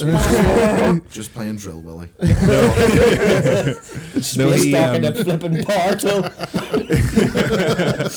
He was on a ladder putting like fascia board on the side of like an annex he was building, and he said he screwed in. He was like, "Oh, what's that?" And then just like wrapped around his fucking. Oh, what's that? Oh dear me! The thing is, the question I would have I've is, done myself some harm here. everyone in here has used the cordless drill at some stage, right? So, what do you do? Like, would you try and Don't release? put it anywhere near my ball bag. No, but like, let's say you've already done that and it's too late. Like, what do you do? Do you grip the chuck and try and release the drill bit? Or do you just hold on to the drill and go to hospital? Do you know what I mean? Like, you're not going to be able to drive to hospital, so you're going to involve others. The problem is so embarrassing. You're going to get an ambulance crew out. You know, it's like the people who fall on things and needed help to get it removed. So you have to take it out yourself. I didn't know. Do you know what I do? I go to bed. Natural selection. He's played his part, and that's the end. I start playing some Simon and Garfunkel, and that's it. It gets a wee bit darker, and we're done. Yeah. I hope that you're a Simon and Garfunkel fan, because I would lose the fight, but I will fight you for Simon and Garfunkel. They're like one of my favourite bands. But also the problem with that is somebody's going to find you. with like a railway drill. I'll be all right. I'll be dead. I won't care. It'll be the Michael Hutchins thing. What the fuck was he up Just to? yeah, and it's just literally a record spinning on that. It's just Simon Garfunkel. He's just face down in the bed. We see, in that case, if I knew I was going out, I'd be bringing weird stuff with me, so whoever found me was freaked the fuck out. Yeah. Whipped cream. There's a trail of blood from the kitchen to the bathroom to the record cabinet and straight into bed. I have a couple of nominations, although I think Bryce Mitchell will win. I think Misha Serkinov, who has had a funny career, he silenced the Jim Crute hype a wee bit with the Peruvian necktie. Yeah. Yeah. Which is I think that was only the second in UFC Yes. history, was it? Yeah, yep. CB Dollaway with the first years and years ago. And the other one was Bellator, which was Brent Primus and Tim Wilde, the Google Plata. Yeah, that was beautiful. that's good. Yeah. But I think it has to be Bryce Mitchell. You deserve it just for surviving. Putting a drill through your balls, like. Yeah. He needs Whatever he to- was fucking up to. It hasn't changed his name to Drill Bit though. He should do. You know, The it's a driller. mess. He should be. Yeah. Bryce the Driller Mitchell. Be great. The Driller Killer or something The ridiculous. Drilla Thriller. Oh, I love it. The Thriller in the Driller. Yeah, I love it. Right, he's won the Sub of the Year award. This is easy. We should do this more often. We actually have more time disagreeing with just the two of us than we have as a foursome. So, phrasing actually it was a bit weird. Everything's better before. Get the So drills. the last one is Fight of the Year. So Fight of the Year. what have you got, Phil? Ooh, Fight of the Year. Again, Masvidal Diaz. I Yep. thoroughly enjoyed it. Thought it was a great fight. Can you count, or do you count that because of the way it ended, or do you think that that's sort of like I think the way it ended's immaterial. I think the fight itself, what was happening, the action during it was intensely entertaining. Thoroughly enjoyed it. Gastelum, Adesanya, for me, That was a superb was a fight. genuinely fantastic fight. I think that's going to be on everyone's list. Yeah, you had two guys that are really kind of reaching the apex of their career. Gastelum, vastly undersized in the context of the middleweight division, but yet still manages to do it. There's a little bit of the little train that could with him. So I think the Gastelum Adesanya one pips it for me. Yeah, that's fair. What about you, Andy? I had the Gastelum Adesanya as a number 2, but my favourite was the Covington and Usman. Yeah. Simply just with the build up in it, the heel character facing the baby face of Usman. That sort of the fact that also one of the funniest things about that, I do like it. I know people think he's a cock. He is a cock, Colby Covington, but he plays it really well. The fact that he kept calling him Marty Fake Newsman and Marty from Nebraska. Marty from Nebraska. It's just wonderful. And then did you ever hear Usman telling the story about why that is? Well, he was called Marty, wasn't he? No, his name is Kamaru, but when he went to wrestling, the guy couldn't say his first name. He called goes, him Marty. "You're now Marty." And that was it. Right. So that's why that stuck, and he wrestled for Nebraska. So, but that's why Covington said, "No, he's fake news. This is bullshit." So it's Marty Fake Newsman, and it was just perfect. He played it the whole time through. Not only that, the fight itself was absolutely outstanding. I had Covington winning up until he got hit. And I think that is again another testament to how tough he is. If anybody thought he's just a bullshit artist and illegitimate, he had a broken jaw from the second round, I think, and he fought on. I know people will say, well, that's part of the sport, it's part of the game. It's still something difficult to deal with. I thought he was superb. The only thing I would have made that fight ever so slightly better is if they had a wrestling exchange, and they didn't. It was a kickboxing match, and I would like to see that run back at some point. I think it probably will do. Happy with the stoppage? Yes, I was happy. I didn't think he needed to take any more. That's the problem, is that I agree with what you've just said. I agree and disagree with the stoppage. I agree purely because, it saves him more damage, and at that stage, it's like, I mean, another solid, like a follow-up shot on the ground with his head flat against the canvas, a broken jaw could have done. But could have caved his face in. At that moment in time, he really wasn't defending himself properly. No. And he was just going to be in for more punishment. If you let that go, he's just going to take more and more and more punishment. I don't think there's a reason for that. The two guys had absorbed a great deal of punishment throughout the course of that fight. Yeah. I just thought it was unnecessary. And I'm glad to see that there are stoppages like that. They're creeping more and more. What I did watch the other week was the... other day, actually, it was the Pat Barry and Czech Congo fight. Do you remember that? Oh God, Czech Probably the Congo- best comeback ever. Yeah, though. Czech Congo looked like he drifted in and out of consciousness at least two occasions. think he and did. you could see Mergliotta watching the fight and then realising, so it's a brilliant bit of refereeing. But now you might have wanted that to be stopped a bit quicker. Would it be stopped nowadays? I think it would be stopped now. Yeah, totally, 100%. I think it depends on the ref, but I think so. The fact that he folded his legs underneath him and head planted into the canvas, and the only thing that woke him back up was Pat Barry diving on him. I think that you know that nowadays would be a clean stoppage, and you wouldn't have complained about it. It's a horrible thought, Pat Barry just diving on you like. No, Rose likes it. Yeah. Or does she? Yeah, I mean it's. He is bigger. He is a lot bigger. That's a weird dynamic. It is odd. We're all God's children in the dark. Yeah, true. It is. Incidentally, do you want to go to a party? However, I don't like. I'll bring a drills. I don't know enough. I don't know enough to comment, but I will say that I do agree that from the outside it's a bit odd. But that's about all I can. 15-year age difference. Not a worry for Pat. I don't know. It's not the age difference that makes me feel. It's all. It was watching them on Joe Rogan, and it was just a bit like, why are you here? Do you know what I mean? It's Barry, a bit like, why are you following her around? Like, yeah. she's a big girl, like, and that was the bit that made me feel a bit weird. But I mean, maybe they're just one of those couples that just like each other. Yeah, a lot. Gross. A lot.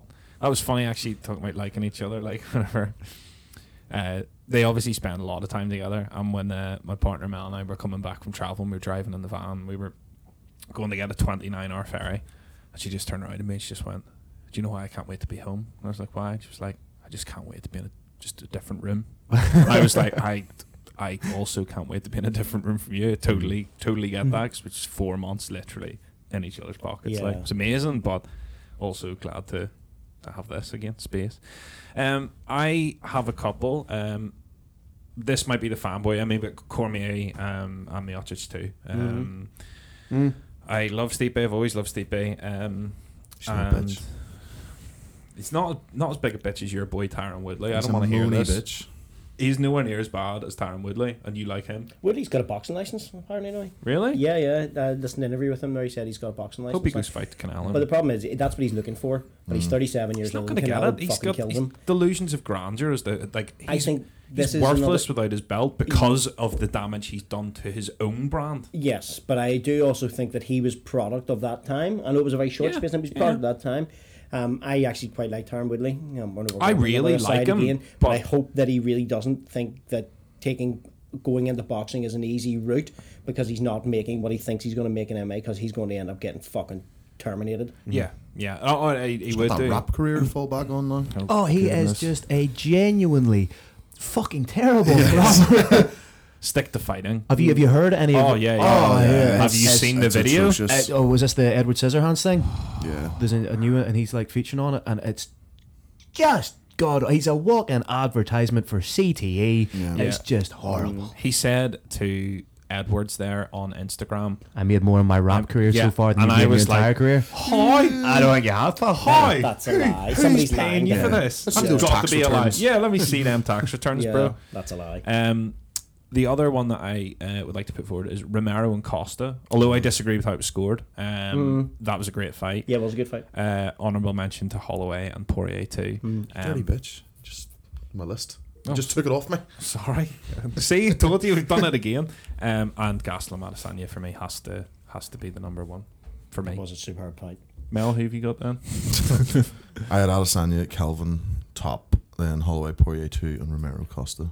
The exact order as well. I There told you you go. we genuinely didn't even plan that. Especially the 5th round of Adesanya, Calvin. That was a great fight. Like Calvin, yeah, you could argue he threw it away when he had him hurt. I think he went was for a done. takedown. Yeah. But I think his fitness had now grasped him at that point too. apparently he's struggling to make middleweight now. He's just struggled to stop eating. Yeah. It's pretty much It's discipline. I think it has to be discipline. Yes, okay, he is. Burritos are fucking class. They are They so To good. be fair. But They he, are. he really just does need some sort of. I'd like to see him. Fucking love the cultural appropriation there. It's like, he is Mexican, so he's probably eating a load of them there burritos. In my defence, if you've ever watched the countdown show, He does. Yeah. Big man's at the business end of a burrito more often than not. You just do You this know what they're interview. like? He's like me with an airport Toblerone. Like, Attached to the end of a drill. Just be that's how we'd find you face the airport Toblerone up your bag. Party-sized Toblerones. spit roasting the cell with airport Toblerone. Do you pick one up every time you're at an airport now? Oh, I do indeed. I wish I didn't have the diabetes. That's the one thing. People are always like, "Oh, diabetes must suck." And you're like, "Yeah, I mean, obviously it does." And some people are like, "Yeah, but you kind of have to be careful." And it's like, "Yeah." But the only thing I actually miss is sitting down and eating an entire cheesecake. I used to do it all the time. Like I'd go like once a month, and my dessert would be an entire cheesecake. Go buy just a regular frozen cheesecake, and I'd eat the whole thing. Now, not a mission. Airport Toblerone, I wish. Oh, I know. I could have a bit, but I want to eat the whole thing. no, I'm a one sitting kind of guy. Not sitting on it, but like one. But like I do have to break little bits off and put them in my pocket to warm them up a wee bit because I like my chocolate just a wee bit malleable. Do you know, like, mate, like, this might be one of those things where I'll say this and you'll all be like, well, duh, everyone knows that. But do you know the hack to break them? There's a hack to break. Yeah. Right. So if you put you put your thumb on it and you push it down. forward. Push it down. Yeah, you push it down and it literally just snaps the next one off. I saw it on one of these like 10 things you never knew, and I saw it and I was like, oh my god, I've legitimately been eating a Toblerone wrong my entire or life. When you put 3 Alps through the fucking roof of your mouth. You're doing 3 bits at a time. We're going to be. You become on like custom to 100. You're supposed to chew it all day. How many Alps can you fit in your bed? That's it. The podcast's fucking done. I had my poor sister convinced that the Toblerone was created by the Larone family, and the guy who created it was Toby Larone. Oh no. So great. but I do this thing where I feed her like bullshit facts. Wait till she says them when we're in company. She'd be like, Claire, that's absolute fucking bullshit stuff. What are you lying to people for? What are you lying to people for? Toby Larone, you daft her, you. That's hilarious. Just before we wrap things up, because we're at about an hour 20 now, which is a good time for a podcast. What do we think of the McGregor Cowboy fight? Obviously we're a few weeks away, but what, just while you're here, get your thoughts on it. Let's make predictions. In fact, maybe we should do this. We on ours we do picks every week for the main card. You should totally join in and we can compete as podcasts. Ooh, team versus team. I am notoriously terrible. Well, you can join us on the topology thing, sure. Yeah. We can do it every week, and then we can at the end of the year we can give an award to the podcast for whoever next year wins. But Loser gets the first round in. Christmas drinks. Yeah, sounds good.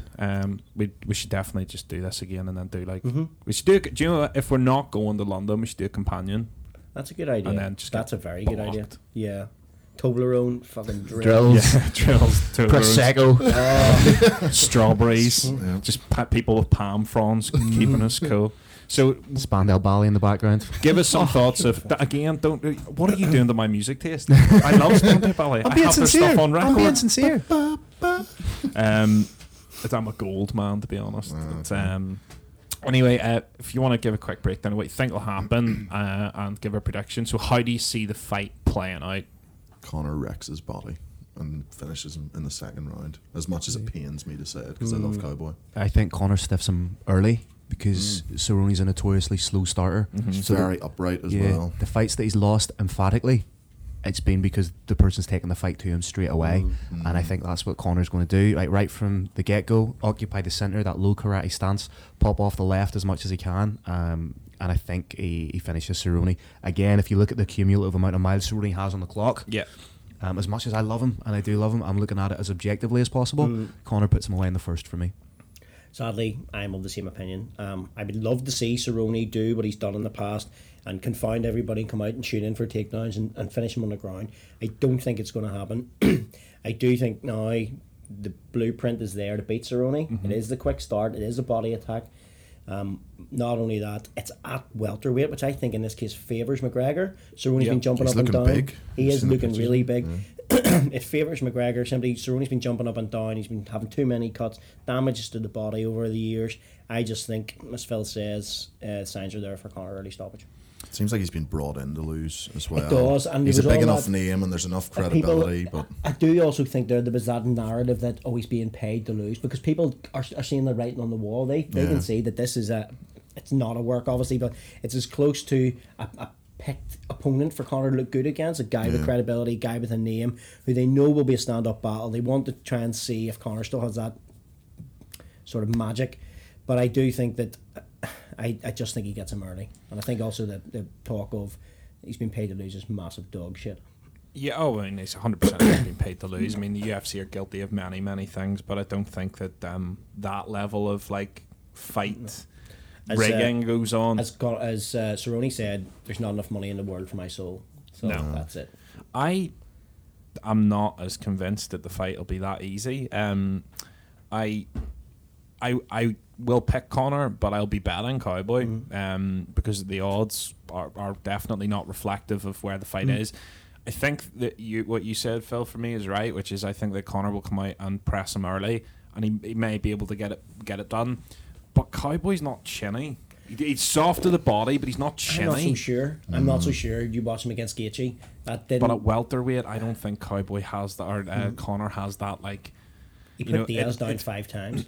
That's what I'll think. Yeah, how but much Diaz did Diaz sat choose down. to go Yeah, down to Diaz guard? sat down. yes. He sat down a couple, but he was put down at least 3 or 4. That's fair, but I think that was in anticipation of Conor coming into his guard. Yeah. trying to get him there. Yeah, man. I think that Cowboy he's still Cowboy, and now look at what he did to Iaquinta. Conor, just vice versa. I think similar to Diaz. I think no. This is why this is the point that but this is my point. I'm not picking Conor or Cowboy. I am picking Conor, but if I had to make a case, I think Conor comes out, presses early, gasses a bit in the second, slows a bit. Cowboy only needs to land one or two, follows up like Diaz. I think if that's why my bet will be a Cowboy submission. I do think, I agree. I think he'll put him away late in the first, early in the second. Conor will put Cowboy away. But I do think that there is a case for Cowboy because he's still. I mean, look at what he did at Iaquinta. I think that's why it's nearly perfect matchmaking. 100%. Because there's enough there that you go, well, it's Cowboy. Still Cowboy, Cowboy, that's what we're doing. Yeah. We're still debating how it can go either way. I do think the X factor in this is the no massive bullshit media for Conor. Yeah. He's clearly dedicating himself. It's because you know what? It's last chance saloon for him. That's what no matter what he fucking says, he could pretend he's going to charm the birds from the trees as far as this goes, and he just isn't. Because if he loses this, he hasn't won a fight in nearly 5 years. If he loses this, he's fucking done. done. He's going to be close to So, it. and that's it. And we know if Cowboy loses, he's not done. So it's a win-win in that respect for Cowboy, but it's a huge, huge gamble for Conor if he doesn't dedicate himself and he doesn't apply himself the way he should be applying himself, as he clearly did in the second Diaz fight, as he clearly did in the Alvarez fight, as he clearly did in the Aldo fight. John Kavanagh's out hyping him up. John does that well. I know he does that. Every fight. That's the best. It's the best version. What you would expect from a coach. Of course. You know, there's also part of a role as a head coach is to be a little bit of a hype man for your fighter at times. Yeah. But I think Cerrone is going to be guilty of standing on ceremony in this fight, of standing on his own reputation and his, as you've alluded to, Jack, his path to victory is through the takedown and the submission. But I think because of the gravity of the fight, because of the pomp and ceremony around this fight, his ego to a certain extent won't let him do that. Yeah. He'll get drawn into a firefight with him. I think there is a case that the big question with Conor will be his cardio. And I don't believe that he has cardio issues per se. He's definitely had pacing issues in the past.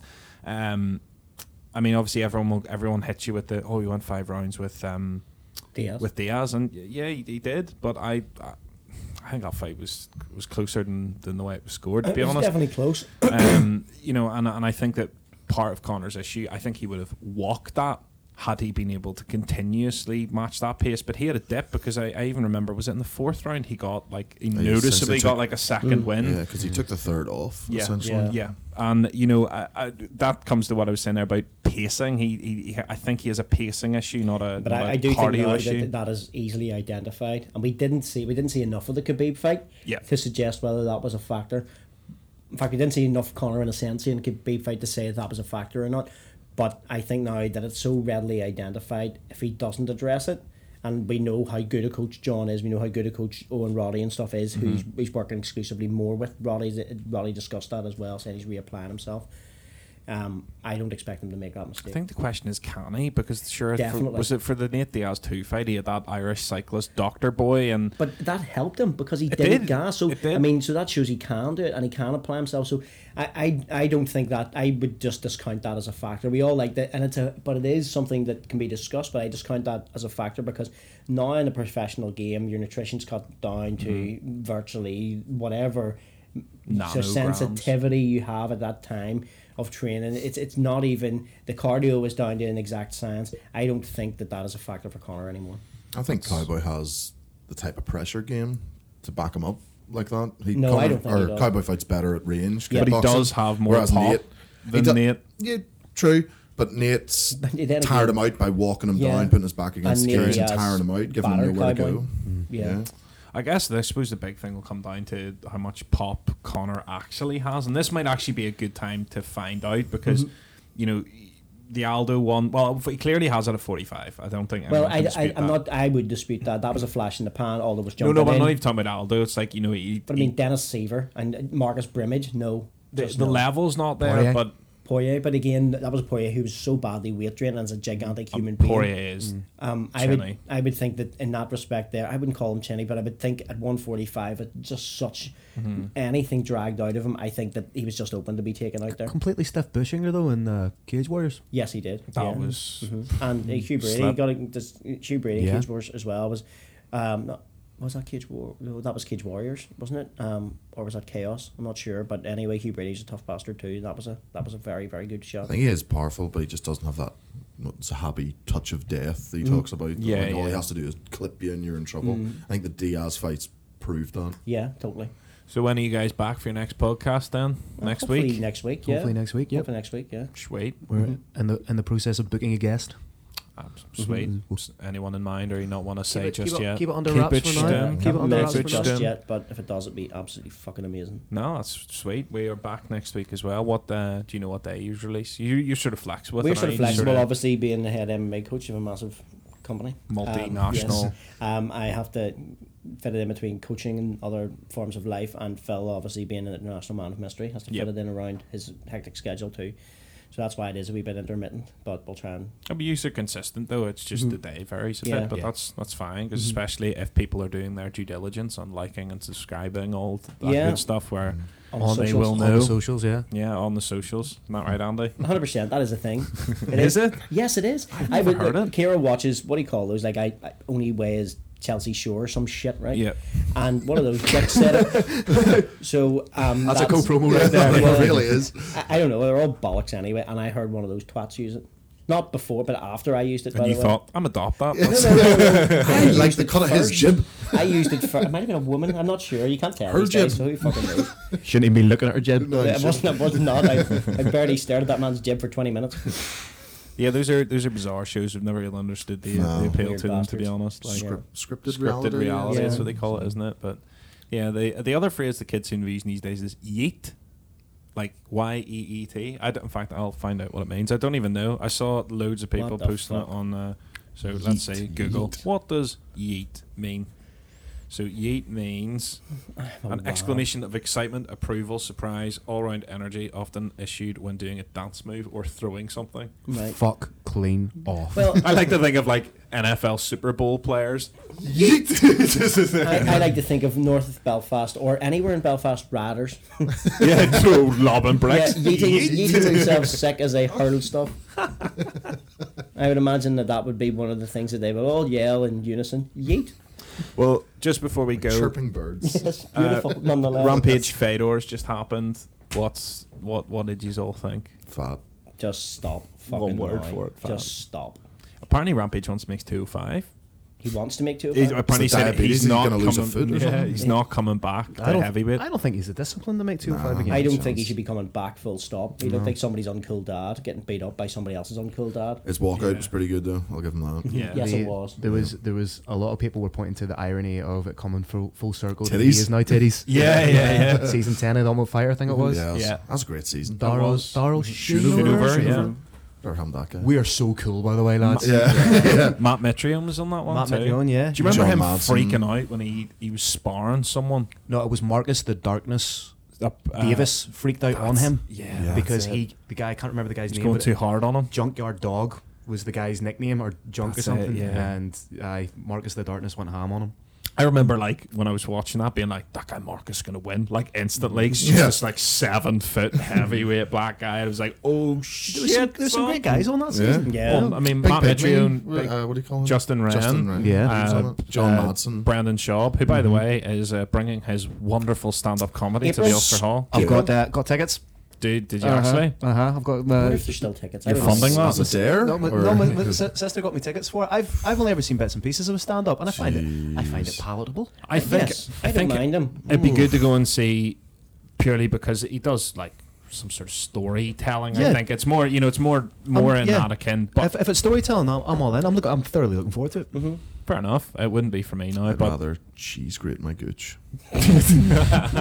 shave your bars with a cheese. Apparently, they're putting that on the poster. Mel Brown. He's been picked on 2 stars. very, very badly as of late. Oil Brendan Shaw, but I don't think he's a bad cat. No, but I think mean, also success breeds that. I Fuckheads are everywhere. thoroughly enjoy the Fighter and the Kid. I thoroughly enjoy Below the Belt. but Brian Callen's the man, though. I love Brian Callen too. He's the Right man. on. Brian Callen's I thoroughly enjoy the hilarious. two of them. I think they're great crack. They have a great Yeah. dynamic. He's such a big Hollywood hoe. Big Brendan these days. He might Oh, as well yeah. have You don't, big I fake don't, tits. I genuinely Not do mad not. at it at all. Yeah, I'm not not. mad at it one No, little no. bit. Why the hell not? Yeah, Why the hell absolutely. And Someday what's could the be other us. one with your man with the Theo Vaughn, the King and the Sting. Oh, Theo Vaughn's hilarious. I think a lot of people. He actually has a very quintessentially British humor. It's very dry. it's like dry. when you watch it. When I was growing up, I beat Down syndrome. he's so good. Couple of kids in my town got it, I beat it. He's so good. But I think that'll pretty much wrap us up for this week. So happy New Year to everyone listening. Again, you can find the Super Rad side of things at Super Rad MMA on Facebook and on the Twitter and on iTunes. And go ahead, give your socials another shout out there, lads. Yeah, you can find us at Not Another Fightcast on Facebook and Instagram. You can find me at PC_commentary on Instagram. Don't add me on Facebook because that's basically just pictures of food. So, Andy, where can people get you? You can find me on Instagram as well at _icon77 on Instagram. It's mainly just boxing pictures and videos and pictures of my dog. I was gonna say every time I'm on your Instagram, like I'll scroll and it'll be like, on Dogs of Instagram, it'll just be like you always see Icon likes this. It's like there he is. Just many loving his pictures of my dogs. dog or boxing videos, and also obviously go and give us a like, subscribe and share, and we're thankful for every person who does do that. Take your time out of your day to go and listen to us and spend some time with us. Means quite a great deal, and we'll be more consistent this year with much more content. I hate that fucking term. And also a lot of guests, so we look forward to the year coming up. We're thankful for how last year panned out, and also thankful for the help from Jack and Mel here at Palooka Media. Yes, lads, for thank you very much. No, no Really, problem. really being So. a good inspiration to us and digging us out of many, many podcasting holes, helping us jam some fantastic podcasts down your ear holes. No, So thank you very much for the year. In obviously last year in 2019, and look forward to 2020. No, it's been great, like seeing you guys actually do it, because we said from we had you both on, you're like, you should totally be doing a podcast, and it's just good to see you doing it. So now everyone online will know there's no beef. Just in case, because there's a couple people like, see, there's another Northern Irish MMA podcast. You're like, yeah, Motherfuckers. we know who it is. Okay, You we're should- helping you them do it. We know. You mean the guys we're helping? yeah, we know. But no, I think that there's plenty of room on this space for everyone. It's just famine thinking, I think, is slowly starting to dilute out of the mixed martial arts media landscape. A rising tide lifts all ships, and we're all doing the same thing, so why the hell not? Plus, I Absolutely. think more importantly, I don't want to listen to someone from ESPN tell me what they think about a certain fight, because it's rigged. Essentially, it's Yeah, like of course it's it is. contrived. I want to hear real people talk about it that are passionate what and they're doing. interested, and that don't have to toe a company line. But anyway, much love, guys. Speak soon. Yeet, yeet, Peace. yeet.